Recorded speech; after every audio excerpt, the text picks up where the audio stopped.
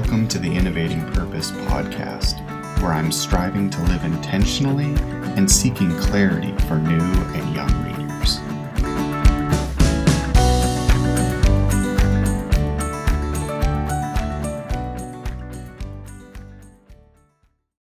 I think it's evident we need to pray, so let's pray together.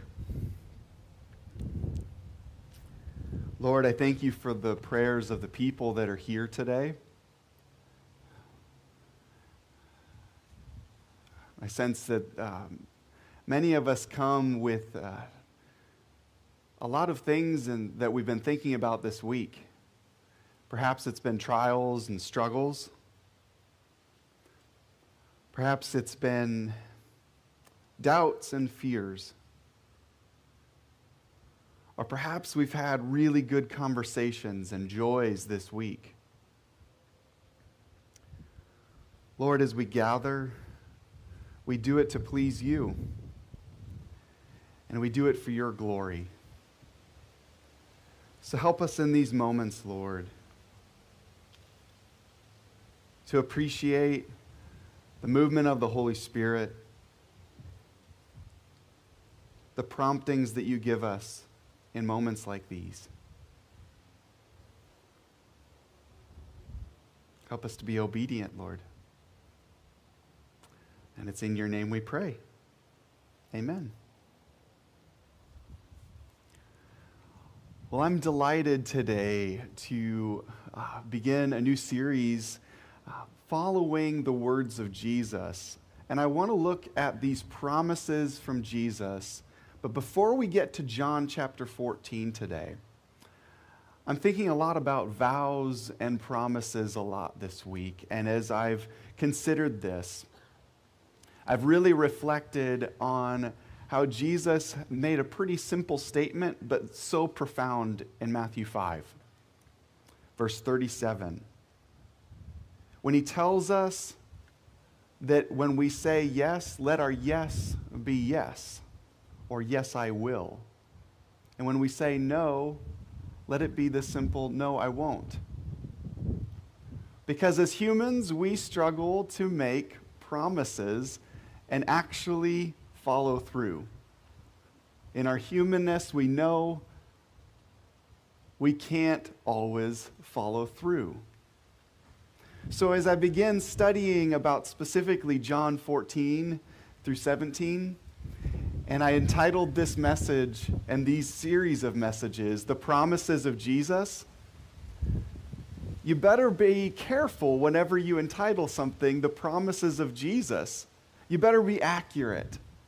You better make sure that these truly are the promises of Jesus. Because I don't want to misquote Jesus. I don't want to misinterpret his words, because they bring life, and they bring truth, and they bring joy. So I say today, Lord, may my yes be my yes. May my no be my no. And as I speak through these words, and as I try to articulate the promises of Jesus, may that ring true in our hearts and our minds. You see, as we open and turn on our apps and we go to John chapter 14, we miss a lot. Chapters 1 through 13 are vibrant and true and wonderful. But I want us to enter into chapter 14 with an understanding of what Jesus is preparing us, not just the disciples, but us, the church, 2020. How he is asking us to prepare. And really, he's on this course that is leading him towards the cross. It's this dissension plan almost. He's leading towards his death. But as I flip the table there, I imagine this is really his ascension plan. Not just his death and dying and going to the grave, but this is his going to the cross, dying for our sins, and then raising from the dead so that he could ascend to his place in glory, to be able to satisfy the problem. So this truly isn't a dissension plan. This isn't a plan that leads to death. This is Christ's ascension plan, taking us towards the beautiful story of how he is winning us, the church, 2020, back to himself. You may not have been on a plane recently. I don't know very many that still travel all the time. Some do, obviously. But when you get on the plane, there's kind of two moments that people typically get nervous about. It's that takeoff and it's that landing. All the stuff in the middle, people are okay with because you're just kind of coasting along. Unless you hit turbulence, there's another stuff there. But as I considered that illustration, I want us to consider the landing, that descension, that coming down and landing the plane. There's a lot that goes into it. The pilot and the co-pilot need to be prepared. There's a lot of action and activity in the cabin. We see that the flight attendants are finding their seat. They're trying to buckle things down and make sure things are ready. The pilot tells you that we're heading towards the landing. Everyone's getting in place. The pilot's locked in. He's prepared for this moment. There's big moments ahead, the landing gear, and then that moment you've been waiting for, the touchdown to ground again. And it's that kind of that sigh of relief. There's a lot that went into it. But sometimes we just look at, I think if I compare the two illustrations, I look at the cross, and I know that Jesus rose from the dead.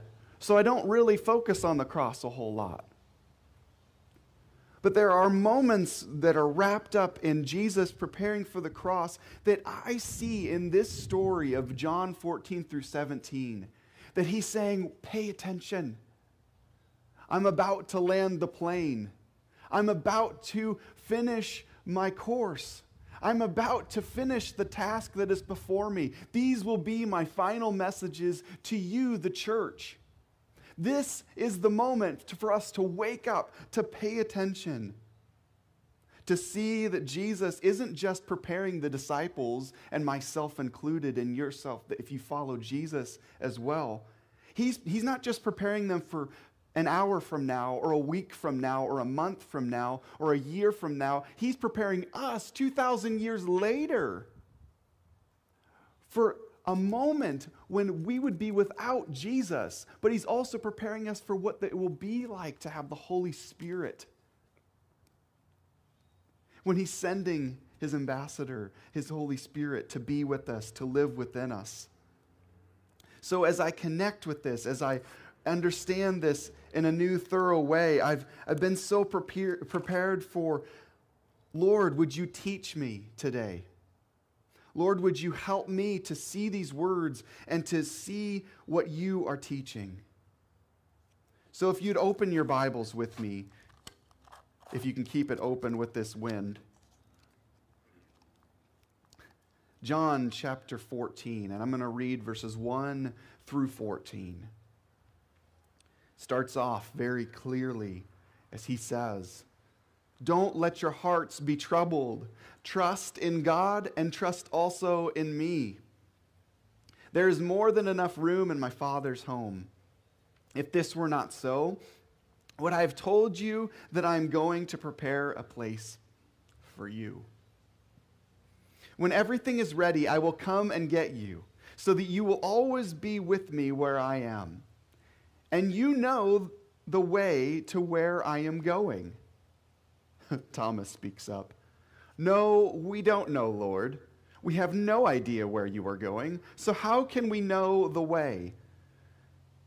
Jesus told him, "I am the way, the truth, and the life. No one comes to the Father except through me. If you had really known me, you would know who my Father is. And from now on, you do know him and have seen him." Philip said, "Lord, show us the Father and we will be satisfied." Jesus replies, "Have I been with you all this time, Philip, and yet you still don't know who I am? Anyone who has seen me has seen the Father. So why are you asking me to show him to you? Don't you believe that I am in the Father and the Father is in me? The words I speak are not my own, but my Father who lives in me does his work through me. Just believe that I am in the Father and the Father is in me. Or at least believe because of the work you have seen me do. I tell you the truth. Anyone who believes in me will do the same works I have done, and even greater works, because I am going to be with the Father. You can ask for anything in my name, and I will do it, so that the Son can bring glory to the Father. Yes, ask me for anything in my name, and I will do it. As we study this passage today, and as we study passages in the future that are surrounding in this context, I want to ask some questions, and I also want to try and explore something else.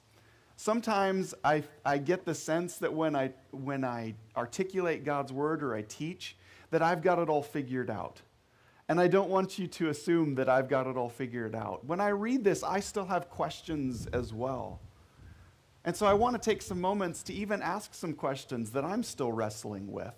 Because I think that's healthy, that we all appreciate and understand this is a life journey to study God's word.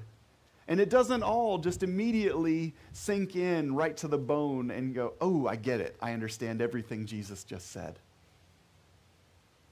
But I want to ask first, before we get to that question for myself, what is the promise, or what are the promises of the passage here today?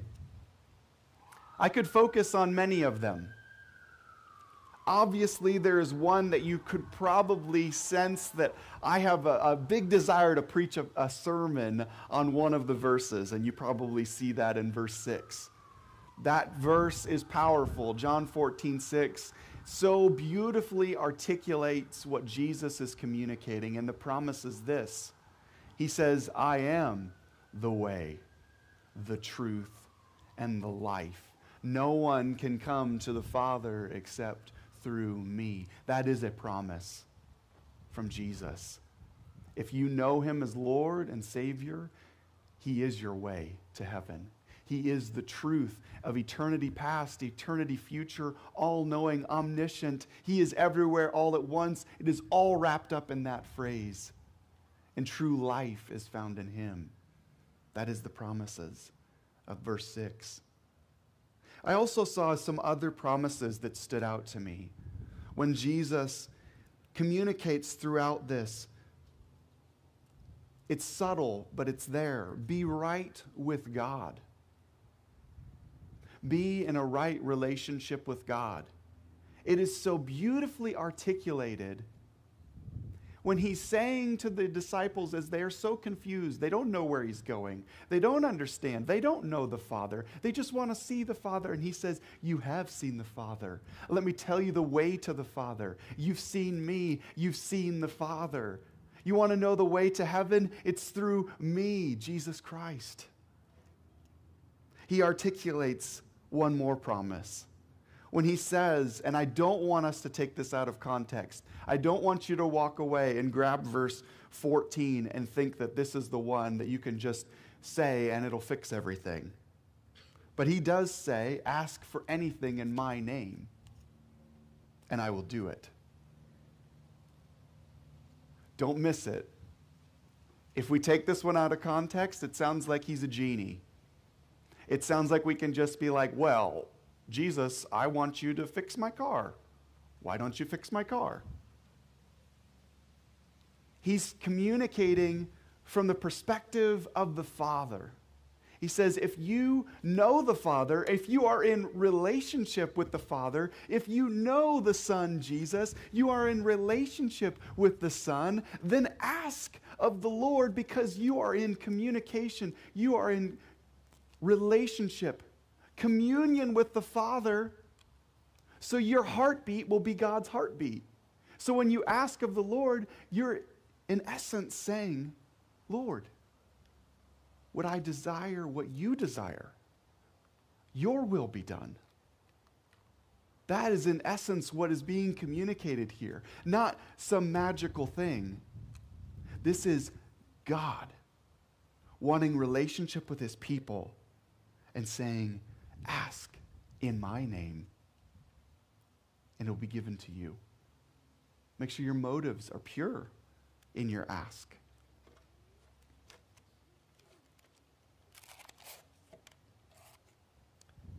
I want us to focus for a few moments on the picture that sits here beside me. Isn't this a captivating picture? So many pictures I feel like fall short of trying to capture Jesus, but this to me really captures the heartbeat of John chapter 14 through 17. This really is focused on 17, but it's going to be up for a few weeks, so I wanted you to hear why. As Jesus prays for us, intercedes for us,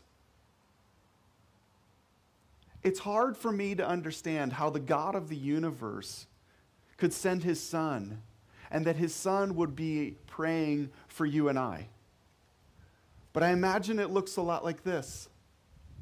Yes, this is the moments of in the garden, when it's trying to capture the moments when Jesus is crying out to his Father, if it's your will, take this cup from me, but your will be done, Lord. But I also see these beautiful prayers that Jesus is praying for us, the church of today, interceding for us and communicating with us, that they may be one, even as we are one. Jesus speaks to the unity that he desired for us, the church, to have. And these messages, my hope is that we are truly captivated by this prayer posture we see from our Lord Jesus.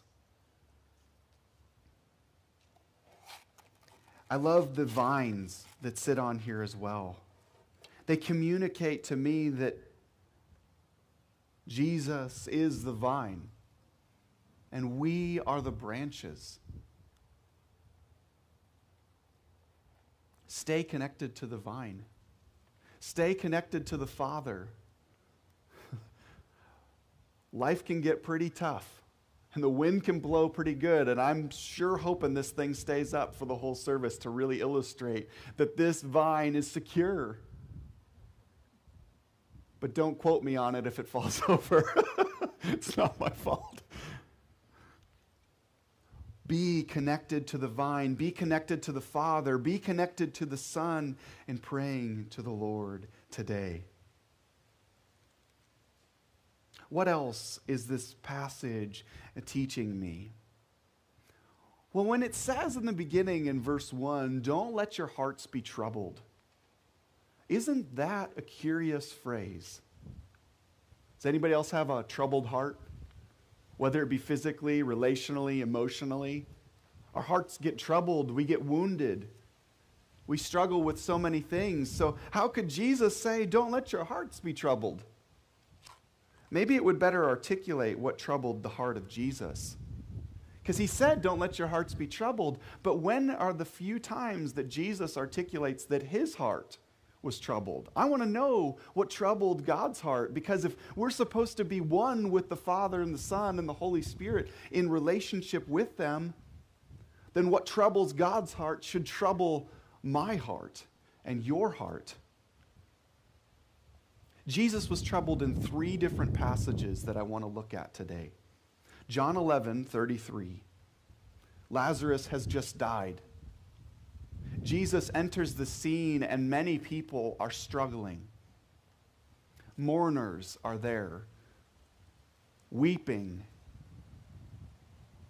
Jesus should have arrived earlier, but he didn't, and his friend died. As a child, my favorite verse to quote was John 11:35 because I could remember it. Jesus wept. But when you really recognize what meant for Jesus, I have a hard time fathoming what it means for God to weep. We see a little bit more intimately what Jesus was struggling with. He sees the people mourning. He sees a fresh reality, a fresh taste of death, and what sin of all people, leads us towards death. But he saw the despair in the death. But he genuinely loved and cared for his brother, Lazarus, and the family. He cared for his people. And we know that he rose Lazarus from the dead. But isn't it interesting that he paused and was troubled? So relationally, emotionally, if someone's struggling, may we be sensitive to that, pay attention to people in the midst of their trial, their struggle, their grief, and truly care for them as Jesus did. John 12, verse 27, Jesus is troubled again. He's troubled about his upcoming trial and persecution and his ultimate death. It's hard to know the mind of Christ, but I have to think that he who knew no sin, because scriptures say that Jesus knew no sin, he never sinned, as he's burdened and he is grieved and troubled to his core, I have to imagine that for the first time he was going to know what it meant to take on the sins of the world. He who knew no sin would take on or put on sin for us. And then in chapter 13 of John, verse 21,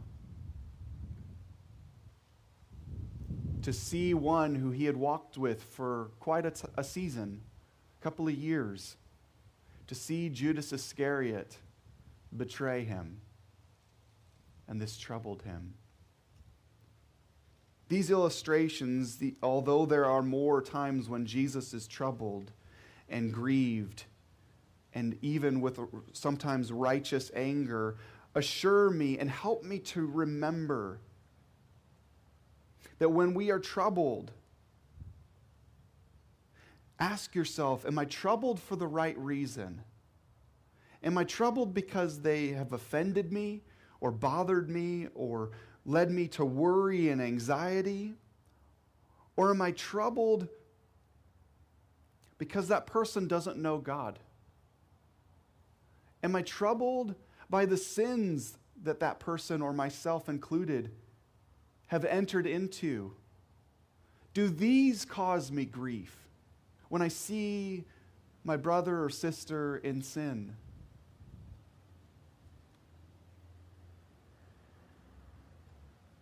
I hope that in the midst of trouble, you can think to yourself, Lord, help me to hear your heart.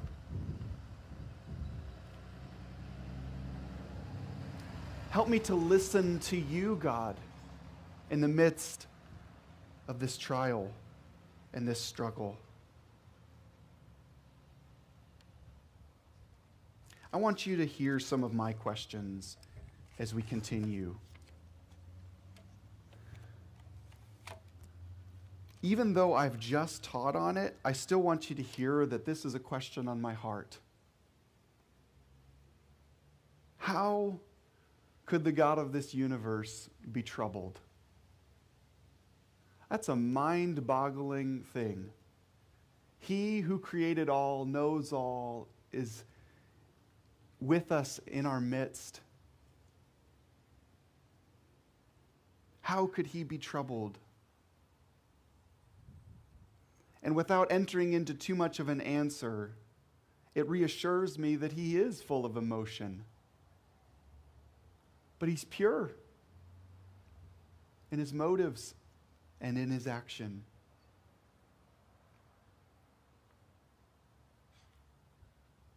I ask myself, was God troubled because he lacked faith?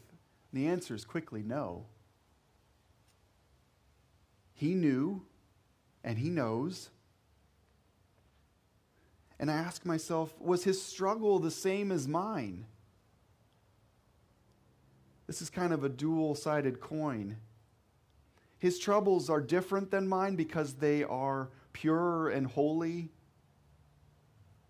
But we also see in Scripture that he experienced everything we experienced. We see that in Hebrews articulated so well.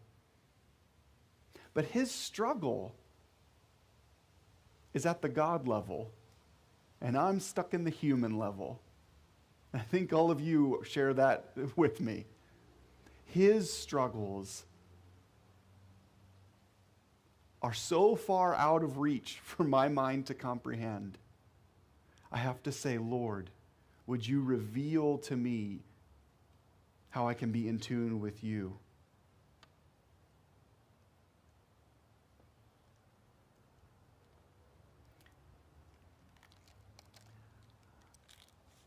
I'm reassured in this season that he knows my heart and he knows my mind. He knows what I'm thinking and he knows what I'm struggling with. So here are the questions that I want to ask of myself and for you today. Does sin trouble you? Whether it's your sin or sins of others. Let me ask another question. When people worship themselves or the desires of their eyes, does this trouble you? We all worship something. You have to ask yourself, am I worshiping myself? Am I worshiping a God of my own making? Or am I worshiping the God of the universe? And then I ask this one. Am I troubled by the things that trouble God? That's the only thing that should trouble me. If it troubles the heart of God, I should be troubled with that.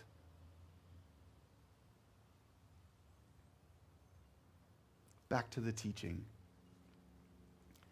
I look deeper into this passage and the elements that begin to rise to the surface, even in spite of my struggle to understand or to communicate what Jesus is teaching here. The elements that start to rise to the surface. And I want to speak to verse 6 again in John chapter 14. When it says Jesus is the way, the truth, and the life, let's focus on that in a new and maybe a fresh way here today.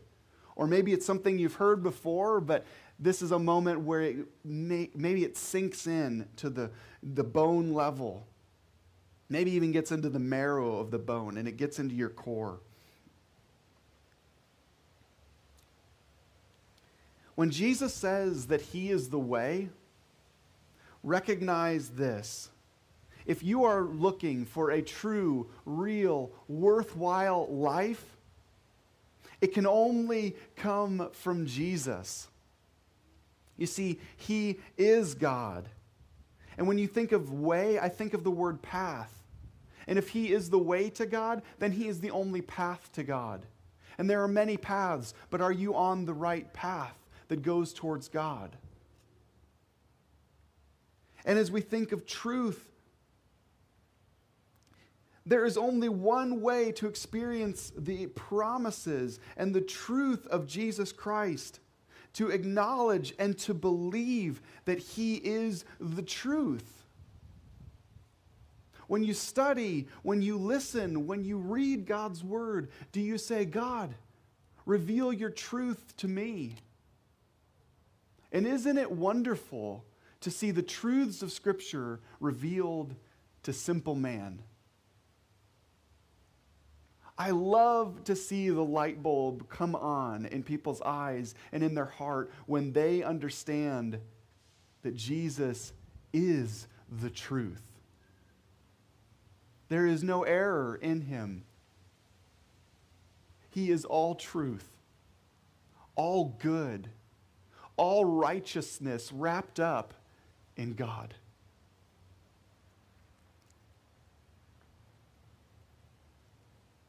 When I think of life, if you want real life, eternal life, life that says that you'll be joined with the Father in heaven, which is what Jesus communicates in John 14. If you want to really have life with him, then the bond that you are seeking, the life that you are seeking is Not just heaven, where Jesus says he's going to prepare a place for you. True life can be experienced now. Life set apart from this world, where you are living your true life now. There's a lot of books that will say if you just get in shape, you'll have your true life now. If you just eat right, you'll have your true life now. If you just say this wonderful thing to yourself, that I'm special and wonderful, you'll have true life now. All those things aren't there. They're not quite enough. True life can only be experienced when you know the eternal one, when you know the one who satisfies your soul, the deepest longings of your heart. That's true life. Take care of your body, yes. But true life can only be experienced in a relationship with Jesus Christ. And that takes belief. That takes trust.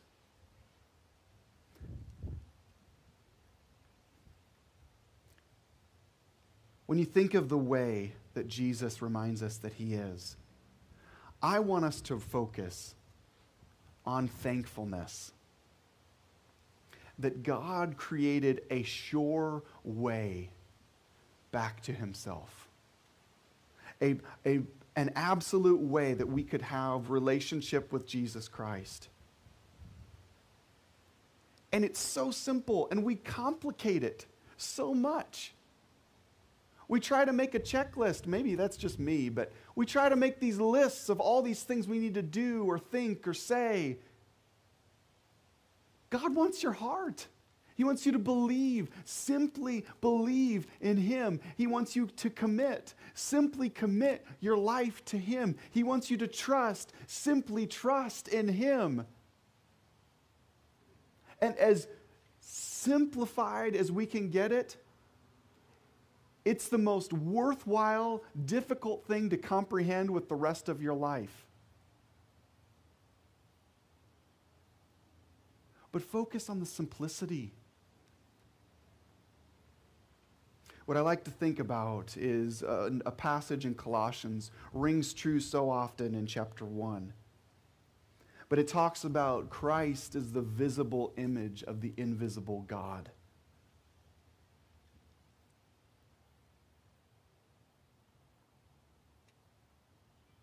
Jesus is the only human image of the perfect and blameless God. Jesus was the complete revelation of what God is like, both in character and in relationship. He is self-sacrificial for us. He is loving of every person, no matter what you look like. He doesn't care what your gender is. He doesn't care what color your skin is. He doesn't care where your homeland is. He created you that way. Isn't that beautiful? I think it must just make God look at us and smack his holy forehead sometimes. When he sees us arguing about different pigmentation, he sees us arguing about different genders, he sees us arguing about all these things that he created and he loves so much. And we got to fight about it. He loves each and every one of us, no matter your background, no matter your history. He loves you because he made you and he loves you so much.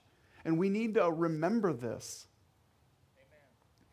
May we believe that God loves me and you the same. So when I look at you, I don't just see your color. I don't just see your gender. I see a child of God. That God stepped out of eternity, into that moment and formed you. It said, I made you just the way you are. And I love you. And I want to be back in relationship with you. I want to know you as my child. Will you know me as your papa? Will you know me as your father? Will you know me as your Lord and Savior and Messiah? So let's stop the arguing. And start loving one another, seeing through the lens of God.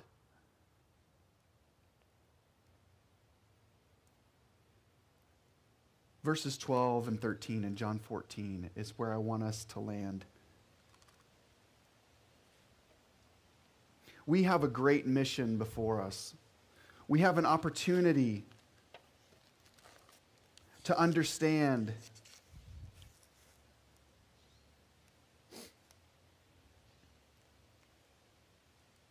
that our time on this earth is limited, just as Jesus articulates in verse 12. But he wants it to be clearly understood that if you will believe in Jesus and you trust in him, that your works will please God as well. And he's going to be going to the Father. He's going to be leaving us on this earth. But he wants us to remember here, this salvation is for all people. We are called to make a kingdom difference and influence those around us. Jesus is leading us towards the greatest moments in history, when all of the wrongs of all the world for all time were going to be corrected and fixed. There was a solution heading their way. Are we prepared? Are we ready? All of eternity was prepared for this moment. And God asks that you simply believe so that he can prepare a place for you. I want to end with this thought. Has anyone ever done an introduction for someone, a guest speaker or somebody that's coming to stand up front? When you prepare yourself for this moment, you start to learn more stats about them. Hopefully you know this person. But you list their highlights and you talk about the beautiful aspects of this person or the ways that they've blessed you or done fun things. And it's really a gift to introduce somebody well. You can read the list or you can tell the list. You can know the person or you can kind of know them. I want you to picture yourself. When I say that we are ambassadors of God, I mean it. Imagine yourself trying to be the one who has to stand up here and introduce Jesus. If Jesus was the guest speaker, I would take my chair and I'd go sit out there real quick. But if Jesus were the guest speaker and you got the privilege and the honor of introducing him, would you be able to introduce him well? Would you know him? Would you know some details about him? Would you know times when you'd cried out to him? Or would you just kind of know about him from a book you read one time? Can you introduce Jesus to this world? This world needs him. You need him. You need to know him. Because we're all going to have to introduce this world to him at some point. Let's pray. Lord Jesus, we thank you for your love that is so pure and so good. You have called us to worship you. Help us to find joy in being known as Christians. Help us to find joy in knowing you, Jesus, that you would satisfy our hearts' longing. Thank you, Jesus, for your love that is poured out on us in so many different ways. Help us to not brush things off and just act like they're nothing. Help us to pay attention. Open our ears. Open our eyes. We need to see you clearly. We need to hear you, Jesus. And then in turn, may we introduce you to this world well. Thank you for your love, Jesus. It's in your name I pray. Amen.